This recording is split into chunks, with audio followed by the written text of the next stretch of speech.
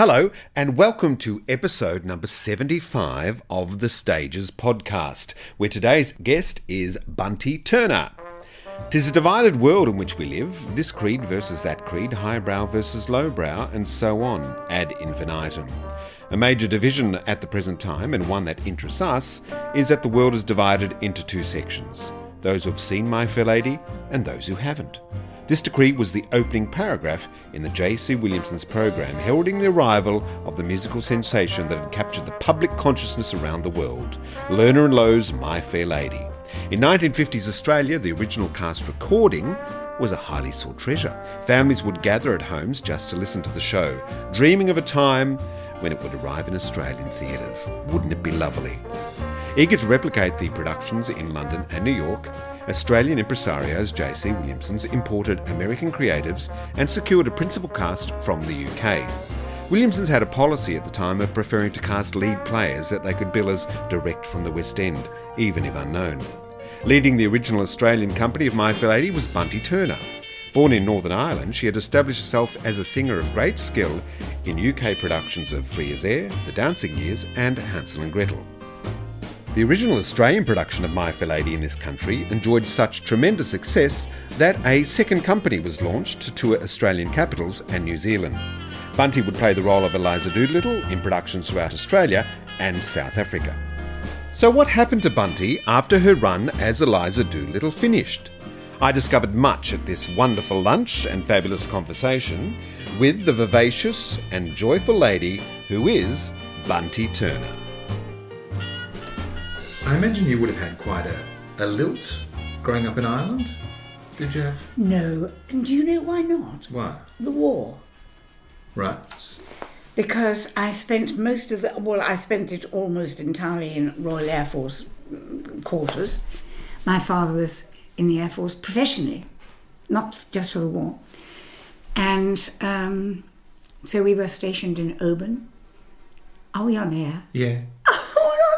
Lovely to be with you. I think it's great to start like that. Otherwise, people go into their radio persona. Absolutely, Yeah. absolutely. No, well, during the war, we were stationed in all over the place, and I think that's why my cousins speak like that.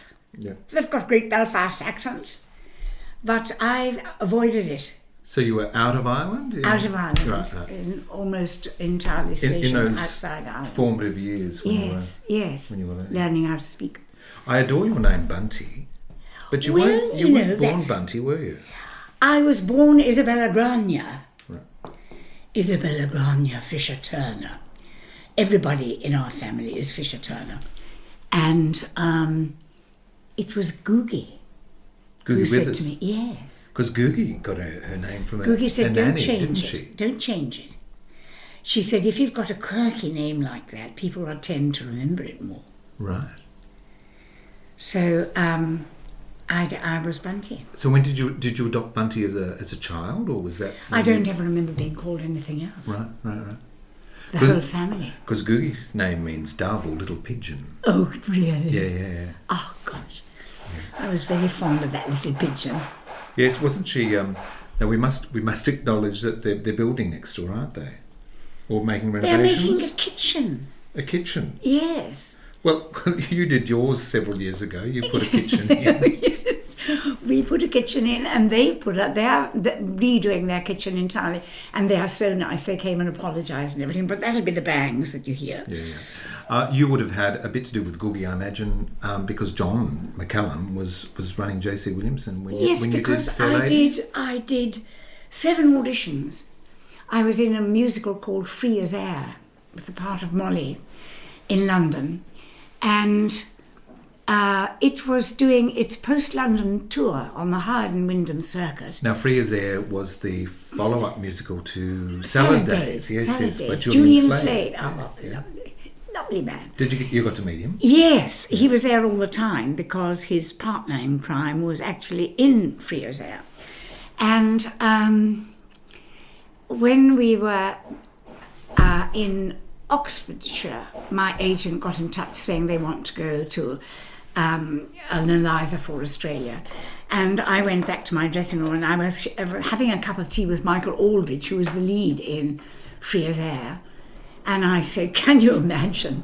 I mean, I've just got my foot in the door in London and they're suggesting that I go off to Australia.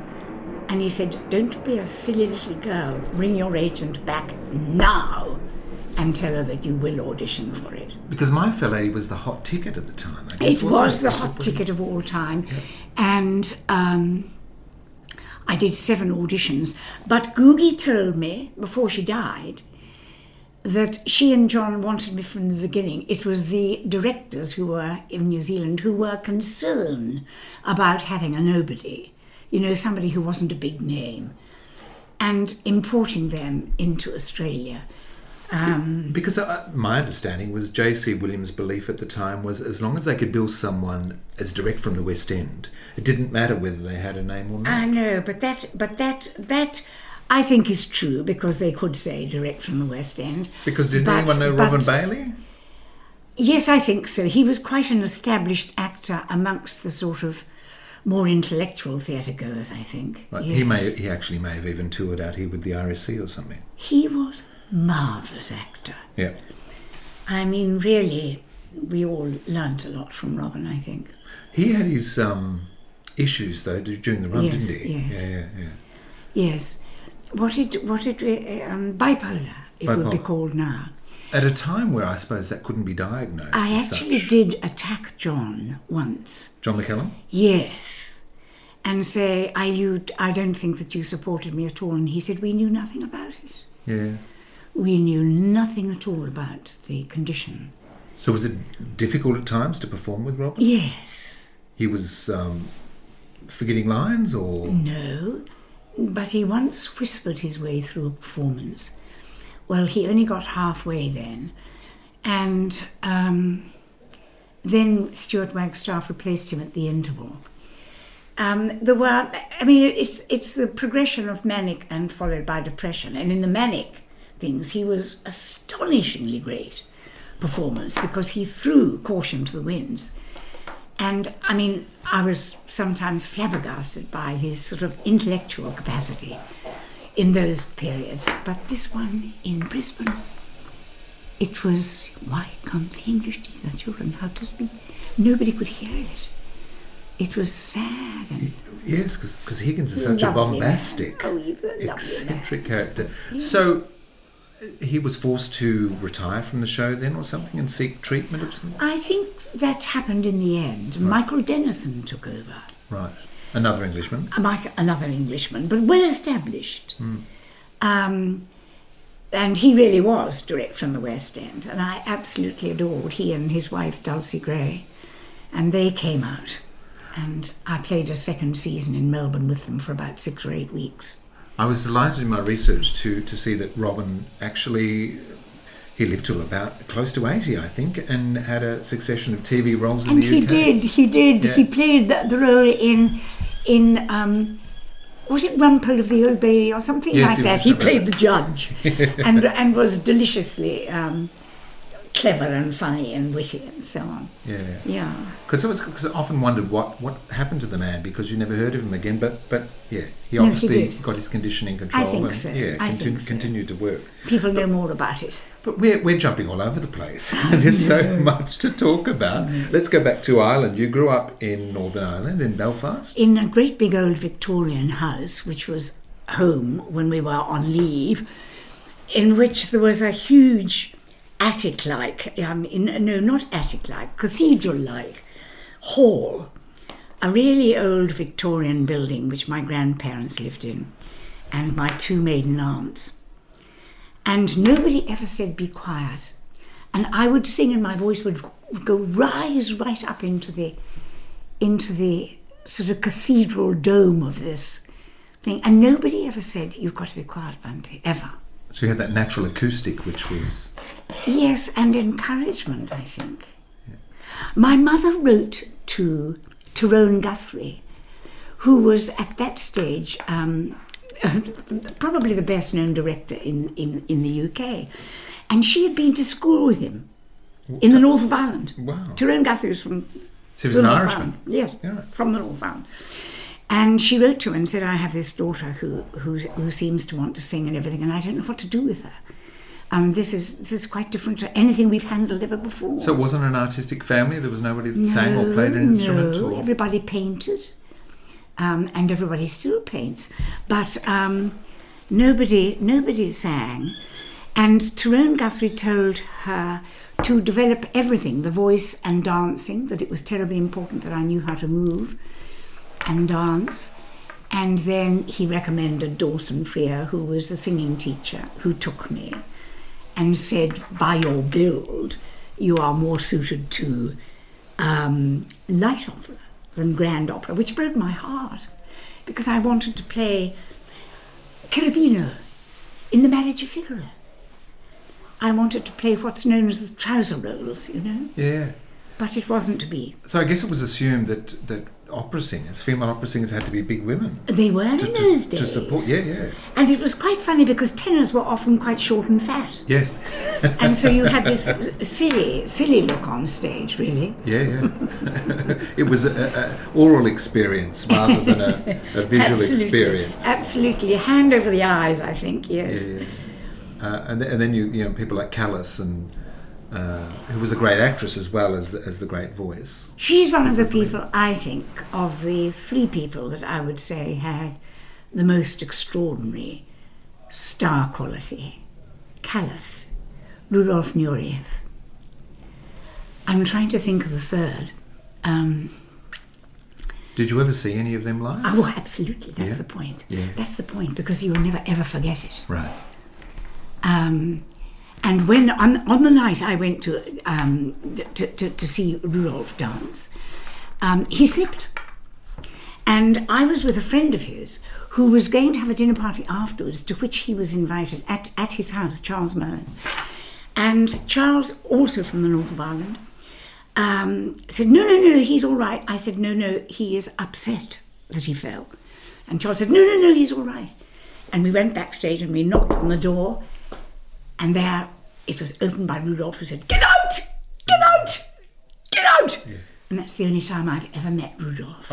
Oh, he's such a perfectionist, and it really crippled him that he had made a mistake. Yeah, couldn't bear it. So where do you think the urge to sing came from? It seemed to be as natural as speaking, I guess. I never doing anything else, ever. And so were you watching films or something that... We had a very good teacher. Yeah, at school? At boarding school, because I went to boarding school in the north of Ireland. Was that the Manor House? Directly, the Manor House. Yeah. How clever you are. What good research. The Manor House School. And there's now a little sort of museum room there in the Manor House, which is called Bunty Turner's Room. I've never been. Oh, wow. But I'm told that it's got memorabilia. You'll have to make a visit one day. I know, County Armagh. Were your parents... But we had a very good, music teacher, and a very, very good drama teacher, who subsequently married. I thought she was older than God. She must have been about 30. And of course, when I came to, she emigrated to Melbourne and married, and had at least one child, I think 2. And Miss Crawford encouraged the drama side, and it helped that I talked constantly in class, because the punishment for talking constantly in class was to learn 12 lines of poetry. And I could actually do this entire interview with nothing but poetry. And slowly answered Arthur from the barge, "The old order changeth, yielding place to new, and God fulfills himself in many ways, lest one good custom should corrupt the world. Comfort thyself. What comfort is in me? I've lived my life, and that which I have done may he within himself make pure. But thou, if thou shouldst never see my face again, pray for my soul." That is beautiful.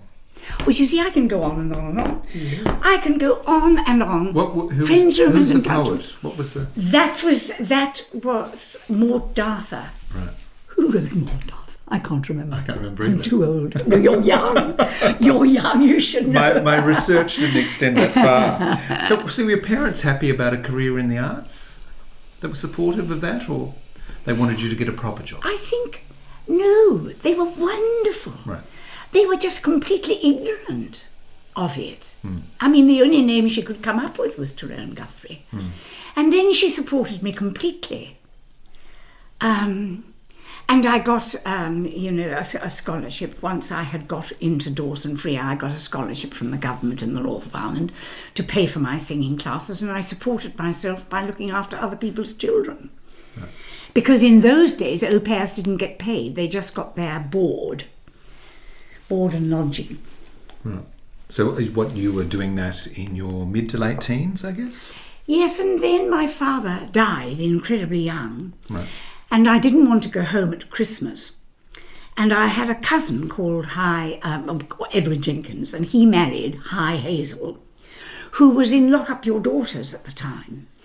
And so I said to Hi, do you think I could get a job over Christmas, because I don't want to go home? Just I couldn't bear. It was too raw. Too sad, too raw. How was your mum coping? She said, sorry? How was your mother coping at that time?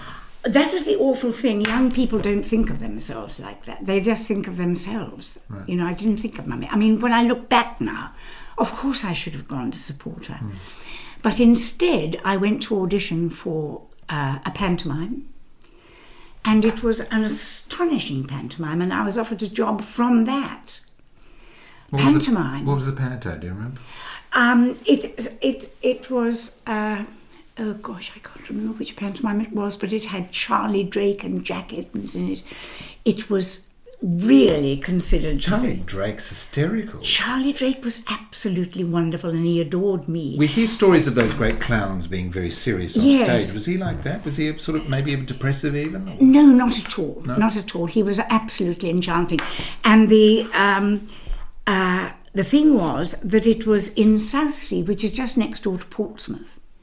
And my brother was at Dolphin, which is the submarine school in Portsmouth. So he was in the Navy as well? Yes.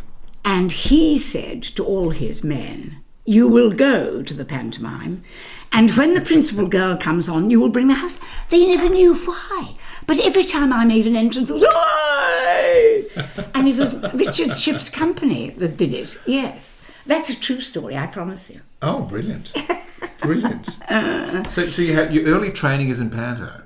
So there you go. I was in panto. The first really, I mean, apart from things that I did in Belfast, like Humperdinck's Hansel and Gretel, I played Hansel. And so you're doing some light opera.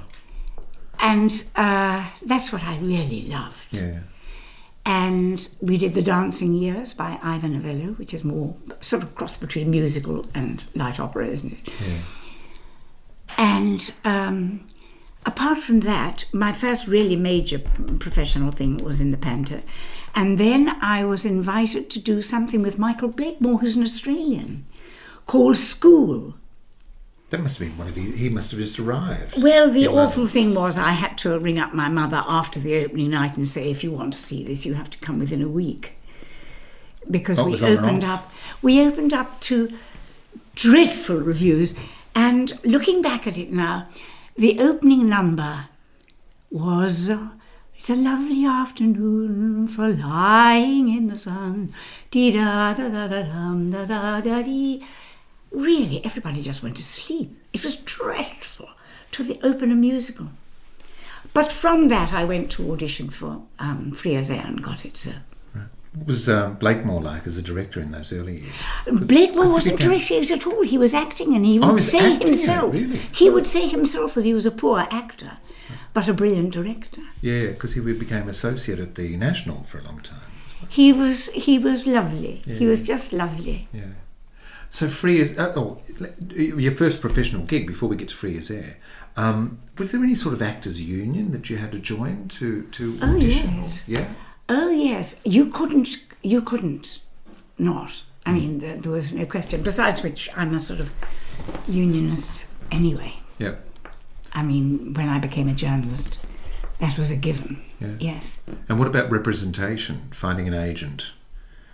Well, it was pretty easy because my cousin Hi Was that just shared. offer an introduction? Or Phineas something? Parnell, yes. Yeah.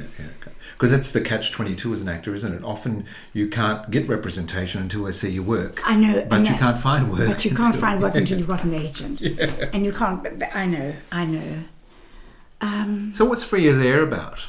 Free as Air was about sophistication, and it was about an island. And I imagine, because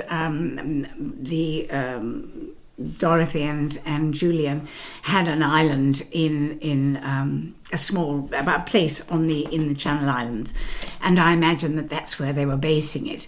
But it was basically about an island girl who was in love with a man, and then somebody very sophisticated came from the mainland, and she was very unsophisticated, and that was me. But the cast were just absolutely marvellous. Who was in it? Do you remember? Michael Aldridge played, and then there was that marvellous song, "Let the grass grow under your feet till it grows knee-deep.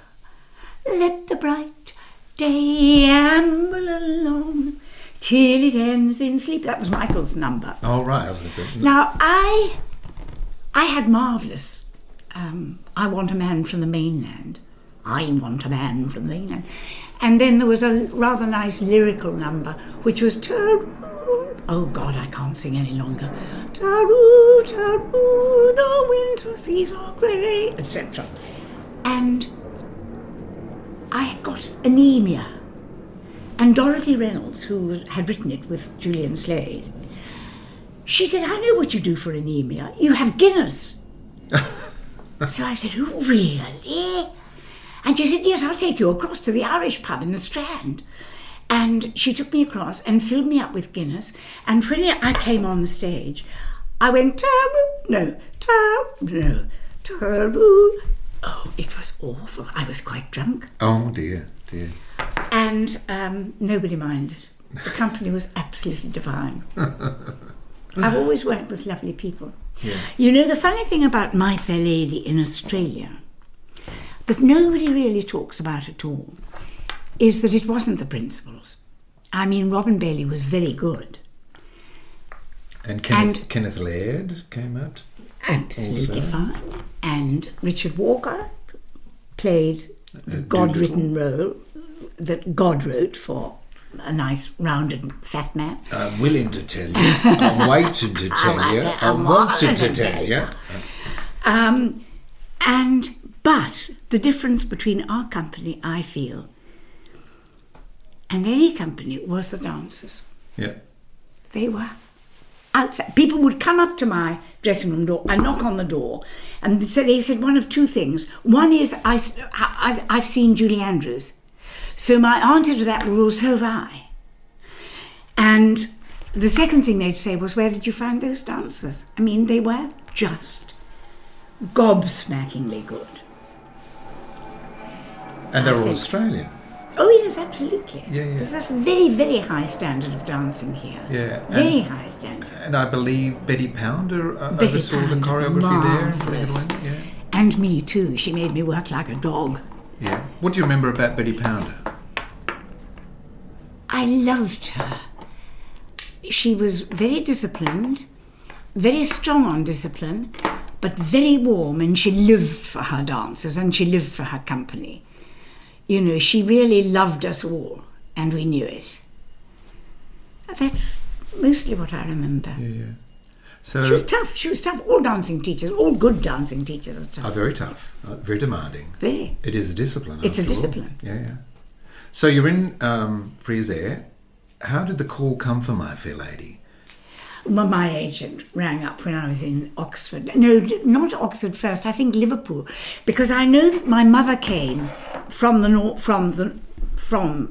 Ulster to drive me, because it was the only way I could go on performing in Free as Air and get to the audition in London and get back in time for the performance, because there were no trains would do it.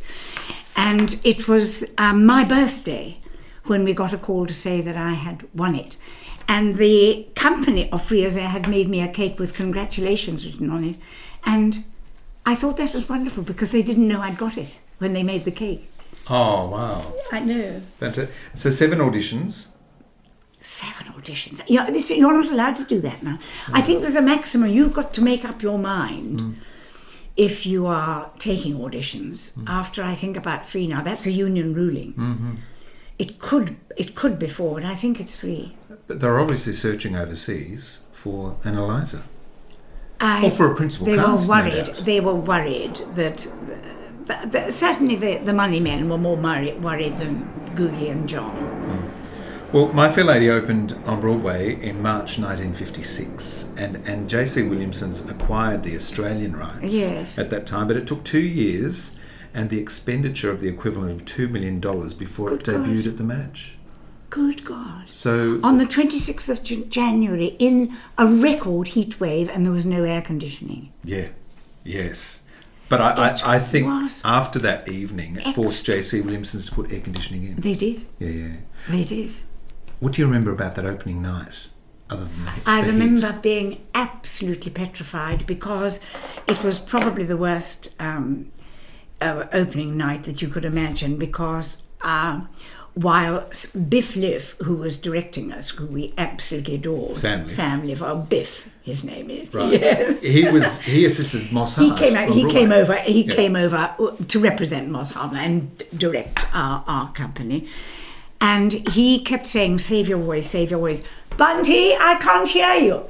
So I had done rehearsals and I wasn't experienced enough to say, "No, I'm saving my voice." Because you were 22, I was very raspy. Yes. 22, yeah.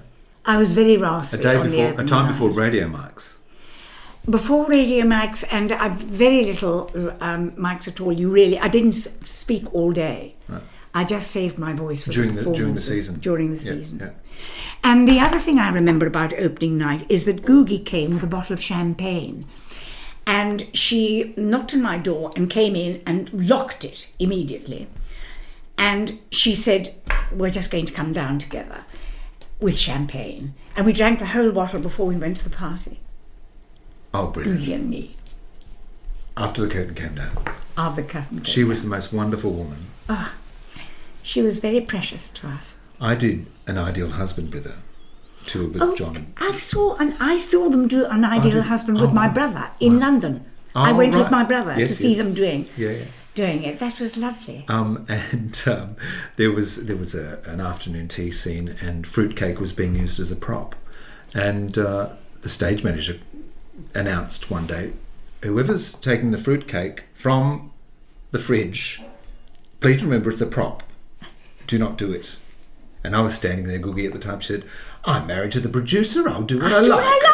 I can just hear her say it. I'll do what I like.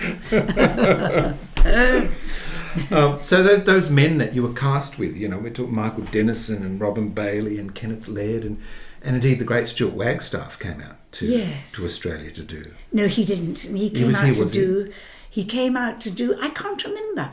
Guess Who's Coming to Dinner, I think. Right. And then he was in Australia when he auditioned for understudy to Robin Bailey. And played Zoltan Karpathy. Yes. That bad Hungarian, was he there? Yes, that's right. So what were those men like? Did they treat you well? Were they good to wonderfully. Yeah. I a bit like uncles? I never had any. Yes, I think so. They were quite protective of me, I think.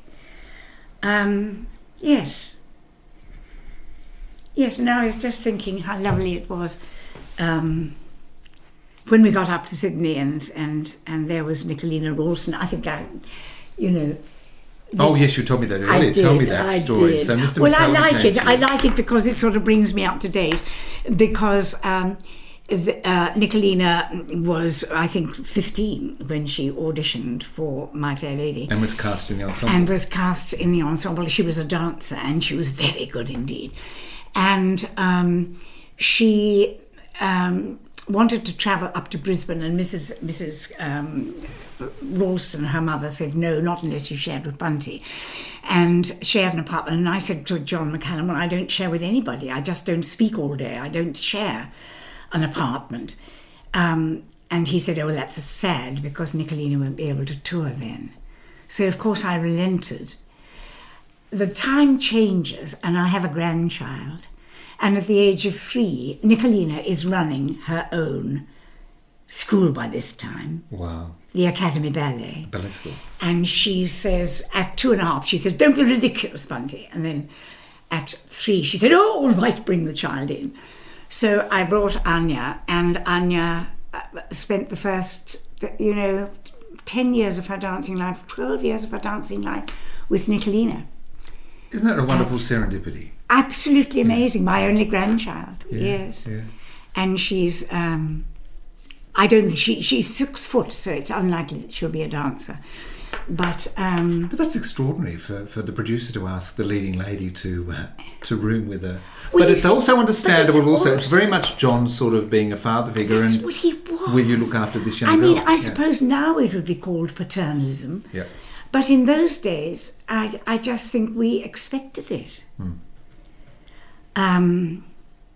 I remember that he warned me off the first man that I fell in love with in Australia, which was Athol Smith, who was a photographer. And John wrote me a letter saying that Athol has quite a reputation with women, and you must be careful. And but I absolutely adored Athol, so Yes. I paid not the slightest attention. But Well, it was also- those days. This wouldn't happen today. No. The producers Absolutely wouldn't cross the line like that. not But I at guess all. he was looking out for his product as well, because if you'd fallen in love and had your mind otherwise, then the show might have suffered. Possibly. Yeah. Did you ever cross paths with Julie Andrews or Rex Harrison Oh, or I love Moss it. Hart? Julie or- Andrews. I reminded her only a couple of years ago when the Australian Opera did. She came out to do the production. 60th anniversary Yes. production. Yeah. And I reminded her, because she couldn't possibly remember, that I had a photo session at Drury Lane where they pinned up, because she's about 4 inches taller than me, and pinned up her dresses and put me into Julie's dresses. And she came into the room This is and she for said, a promotional shoot for Australia. yes, Yeah. yes. And she said, there are 3 things that you have to remember. Playing Eliza. Yes. One is that Doolittle will steal the show. Yeah. Really? The second is that no matter how you do the Cockney section of the performance, it will be criticised as being not good Cockney, because Cockney is clipped. 2 bunches of varlets trod in the mud, a full day's wages. What are you, where you going? That's Cockney. But you have to draw it out for the people at the back of the theatre to hear it. Absolutely. It must 2 bunches of varlets trod in the mud, a full day's wages. What ain't you, look where you're going? And that, they will say, is Australian, not Cockney. But you have to do that theatrically for it to travel across the orchestra Absolutely. and hit the... Absolutely. For Sound of I Travel. can't remember what the That's third thing. I know amazing. those are the That's 2 amazing. things that she said to me particularly, and both of them were true. Yeah. Both of them. Doolittle always steals the show, brings the house down with his 2 great numbers. And He's got about 4 scenes, doesn't he? And that's it. I know. As we always said, a part written by God, yes. Yeah. No, it's a great scene. And the critics all said, well, apart from her Cockney, which sounded much more like Australian. Yeah. And I reminded her of that when we met again, when she was Did out she for the recall? Australian Opera. No, not at all. No, but I bet she said, found it amusing. did I say that? She said, did I say that? Well, that's certainly how she was feeling at the time. What about Rex Harrison? Or did you see him perform? On the I ball? did see him perform, and I thought he was wonderful. Yeah. I'm biased, of course, because I loved Robin. Yeah. And I thought that he was the sort of ultimate. Yeah. And Moss Hart, did you ever have any connection? No, with him? nothing No? at all. But No. I kept in touch with Biff Leaf. Right. We never met Moss Hart, and he didn't come out for the opening. You played Eliza in the Australian company and South African company. Yes. What were the differences between the various companies and the performers? Was there any Well, cultural there was- differences? yes, I think I can say it now, that, halfway through our run in Melbourne, they decided to form a second company because they had the rights, and that they would open in New Zealand, and they stole half my company. And we were split down the middle, and we wept and wept and wept. And they had David Oxley went out to play Higgins in New Zealand, And they, as I say, they stole half our company, so we never felt that we were ever quite the same again. Right, right. Because they split they obviously wanted the experience with the new, you know. Yeah. And what about audiences? Was there a different perception in South Africa, or were they it was just lovely. as mad for the show? It was lovely because the equity, the union, the theatre union wouldn't allow you to play unless you had multicultural audiences. And so the African Theatre said no, they wouldn't do that, but they would have special shows for non-European people. Doesn't that sound awful? It sounds today? hideous, yeah. It sounds hideous, but it was completely acceptable. Yeah.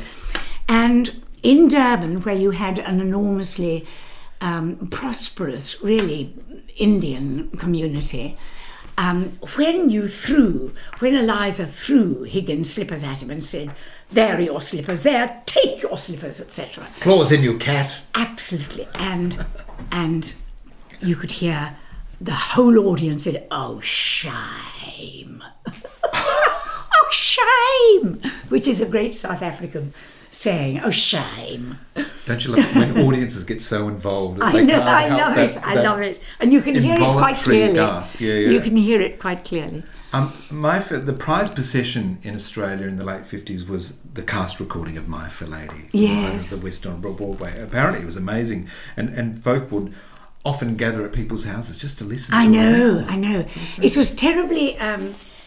you were really something if you went to New York and brought back My Fair Lady. That was really great. And people, apparently, prior to opening night, people were sending in cash and blank cheques in order to secure their tickets. It's That's wonderful. extraordinary, isn't it? And then Amazing. that a second company took off was Yes. amazing. You had some VIP guests see the show during the run, I think. I mean, On the Beach Queen was being Salote. filmed. Who? Queen Salote of Tonga. Oh, really? Yes, I mean, she was absolutely enormous, and I've got a lovely photograph of Queen Salote with me underneath her armpit, just leaning in there. And On the Beach was being filmed in Melbourne, and Fred Ava Astaire, Gardner. and Anthony Perkins. Ava Gardner, when she was asked why it was being filmed in Melbourne, she said, because it's about the end of the world. Oh, she wasn't having a good time. She was astonishingly beautiful. Yeah. Beautiful. Did you meet Fred Astaire or Anthony No. Perkins? No. I didn't meet either of them. I met Ava Gardner. And the advertisers got in on it as well. You know, on the street where you live, you'll see the elegant Rover 3 litre. You'll always be a fair lady in a bewitching Merry Widow bra. Oh no, isn't that Extraordinary. lovely? It must have captured the imagination. What I find extraordinary is that it is still being produced today, because it seems to me so quite extraordinarily old-fashioned. But And then you think, well, the it's a tunes. Cinderella story. Yes, but not because she speaks well. Right. I mean, half of Australian young people who speak at a high level would fail the test. Yeah. It's not, I don't think, appropriate today, but I think it's rollicking tunes. Oh, it's a great score. Beautiful score. You know, I'm getting married in the morning. I mean, they're marvellous. But I think we root for Eliza I to can't- do well, but then celebrate her when she turns on Higgins for being such an ass. Absolutely. We're on And her side. becomes the independent woman. That, Yes. Because, of course, the awful thing is, in Pygmalion, she did marry Freddie Yes. and lived in a wretched little flat above a store. Yeah. So what do you make of the ending when she comes back and I wash my face and hands before I come? I do. Well, it depends who's playing Higgins. Because it's open to all sorts of interpretations. All isn't it? sorts of interpretations. I actually did think, a criticism of Michael Denison was that he was far too gentle and loving to Eliza, and that Shaw was much harder than that when he wrote Pygmalion, and that and Robin. I don't know what I feel. I just feel. Oh yes, they lived happily ever after, because it's nicer. Really? What did you think? You think they might have... I don't know that I ever gave it a thought. I just knew that she had to go back. Yeah. She couldn't. I mean, the saddest scene is when she goes back and finds that actually she doesn't fit in anywhere. Yeah. You know, that he has really destroyed her life. Not, I mean, that's perhaps a thoughtful. And I love Mrs. Higgins' line of, what a pretty pair you are playing with your live doll. Yes. And that's what it is. It's a game to Higgins and Pickering. It was a bet. A bet, yeah. It was a bet. And that male ego, yes, sort of the male ego. to win it. Absolutely. Yeah. So how long did you do it? I think you said before that 3.5 years. 10 or 12 years?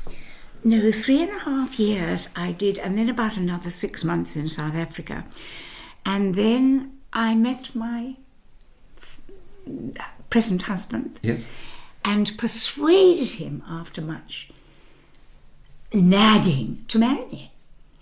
And we've been married for, 53 years. Wow. And he's still the love of my life. Yeah. And I was right. You were right. Yes. That's fantastic. Then I tried to. I mean, I didn't consciously give up the theatre, but you can't live in the bottom of Africa and have. Oh, you could now probably, but you couldn't then have a career. And so you finished up in South Africa in with Cape the show, Town, right? In Cape Town, and a woman who had become a friend of mine was invited to start an English-speaking magazine for an Afrikaans firm, a Nasionale Tydskrifte, and she invited me to write a showbiz column, or not column so much as article every month.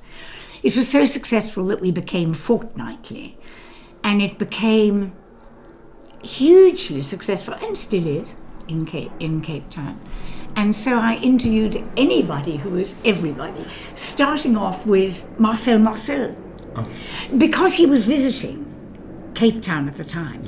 And I went into a strange feeling to go into your own dressing room and interview somebody who's sitting in the chair that you sat on in front of the mirror. And so I gave him an interview instead of interviewing him. But Marcel Marceau is a very, very nice man. And I rang him up the next day and said, I've made a complete ass of myself. Can I come back? And he said, yes. So I wrote a list of questions, and I actually interviewed Marcel Marceau as my first ever. Oh, your debut interview. That was my debut interview. Wow. And curiously, the magazine was called Fair Lady. Did that have any connection with? None at all. It was just simply an advertising agency who did research, and they put 5 names onto a piece of paper and asked people to identify which one they would buy, which title they liked the best, and Fair Lady was the one they chose. You interviewed quite a number of big names at the time. Lovely. Tell me about Peter Sellers. Lovely. Peter Sellers was. Well, I interviewed. I have to tell you, I interviewed all the goons, and there was only one who was sane, and that was Harry Seacombe, who promised to ring up my mother in Ireland because he was going to play in the north of Ireland. And I said, oh, my mother lives in the north of Ireland. He said, give me her telephone number, I'll give her a ring. And so my mummy went to answer the telephone, and somebody said, hello, it's Harry Seacombe here. And she said, oh, shut up. And hung up. Who is it? And it was Harry Seacombe. But Peter Sellers was different. He was very, very quiet. And I wrote up how quiet he was, and I had to keep asking him to please raise his voice. And then my editor went to a party at which he was manic. And she had this copy on her desk, which was my copy, saying, what a quiet and humble little gentleman this was, when he gave this manic performance at the party. And I don't think... But Geoffrey would quickly remind me, I know, Geoffrey being my husband, that when he returned, he said there was only one person he would give him an interview to, and that was me. So wow. That was good. Yeah. It wasn't a complete disaster. Telly Savalas? Oh, Telly Savalas flirted with me absolutely from the moment that we met. I mean, he's a complete ladies' man. And he flirted with me outrageously. And what he didn't know was that the man taking the photographs was my husband, who was hysterical with laughter in the background. And the one that I loved most, I think, was Anthony Quinn, because he was just sophisticated and gorgeous. And I remember that he played on Broadway with Laurence Olivier, and they got bored halfway through the run, and so they switched roles. And I thought that was quite something. Yeah. I loved interviewing. Glenda Jackson kept me waiting hours. Was she a difficult woman to interview? Not once you got to her. Right. But she put me off several times and then kept me waiting and so on. That's part of the course. She was absolutely at the top of her career at that stage. This is before she entered politics, too. Before she went into politics, yes. And there was Tim Curry was playing in Rocky Horror. Tim Rice was starting out as the composer of various musicals with Andrew Lloyd Webber. Yeah. And so I was able to send a telegram to Geoffrey saying, I have interviewed Curry and Rice. There was never an opportunity to go into television as a presenter, or? I don't think I was made for television. I saw myself on television and thought I was awfully bad. Right. I didn't do it. I did quite a lot of radio. I mean, you kept sane by doing radio when you were here. But television, I don't think that I was made for television at all. Were you missing performance after a huge role like Fair Lady? Geoffrey would say too that I never stopped, actually. Right. Never ever stepped off the stage. Right. And I think probably my children would agree. Right. But did you harbour a desire to go back into a big show? Never. No. Once you've turned a page in my book, that's it. Yeah. So did Eliza leave you exhausted, or? It left me, before you leave today, I will play you what my voice sounded like before. Right. I went into My Fair Lady when I was training as a classical singer. Yeah. And My Fair Lady left me with a legacy of nothing like as good a voice. Yeah. It was tired. Yeah, yeah. You're really hammering it, aren't you? You really 8 shows do, a week without Well, lights. I think also, just you white and rigging, just you white. That's on the chest. Yeah, yeah. And then I could have up in the head. And that's all in the head. And I think that's hard to keep up with 8 and sometimes more shows a week. Mm-hmm. Did you start your family in South Africa? Yes. Yeah. Yes. But you obviously didn't stay there. You're in Australia now. We didn't care for apartheid. Yeah. And when my youngest daughter said, "Oh, look at the maid over there," and it was an African woman carrying a load on her head, I said, "She isn't a maid, she's a woman." But I thought it was time. Sarah was about 5. That says a lot. I thought it was time to leave. Yeah. And it seemed the least jarring thing. We were taking the children from their grandparents, whom they adored, Geoffrey's parents. We all did. And the least jarring thing was to come back to Australia. You didn't think of the UK or Ireland? I thought about them. I don't ever stop thinking about Ireland. Right. Do you go back to Ireland much? All the time. Yeah, great. All the time. So you've got a lot of relatives there, I imagine. I have. Yeah. And I'm expecting one to come out, a niece to come out on the 11th of November, and I can't wait. I'm quite sort of family orientated. Yeah. Yes. Did you continue journalism in Australia? Yes, I accepted a job with Woman's Day, and then had an interview with Australian Women's Weekly, and I went to see Ita Buttrose and said to Ita, I've already have a job, so, and she said, "What are they offering you?" And then she offered me more. She then did one of the most extraordinarily kind things that I've ever come across, and quite unusual in that day and age. She said, "What are you doing about your children?" And I said, "Well, Belinda will have to look after Sarah. I've got Belinda, it's in her first year in high school, and Sarah is in primary school. And she said, well, I tell you what, you leave at lunchtime. And I said, no, I can't afford that. And she said, no, you'll be on full pay, but you leave at lunchtime until you know they can manage and they're okay. Wow. And that's why I stayed for the whole of my journalistic, until I was 70. I stayed with Ita. Almost until I was 70. I was about 65, I think. I was working with Ita. Right. Who will be an excellent chair of the ABC, I have to say. Yes, indeed. Bunty, can I finish off with, this is what was written in the My Fair Lady program. Oh, God. Bunty Turner, our Eliza, has a most vivacious personality. Some temperament too. Qualities which will stand her in good stead on the stage. Her friendly disposition should make her a popular favourite off stage too. Her late father was a Royal Navy officer, and her earliest years were spent in Malta, where he was stationed there. Her brother also is captain of a Royal Navy submarine. Yes. The Turners are a County Down family, Bunty being a trained singer and a capable pianist too, is well equipped to sustain her arduous role. Isn't that beautiful? That's extraordinary. What do you remember about that girl?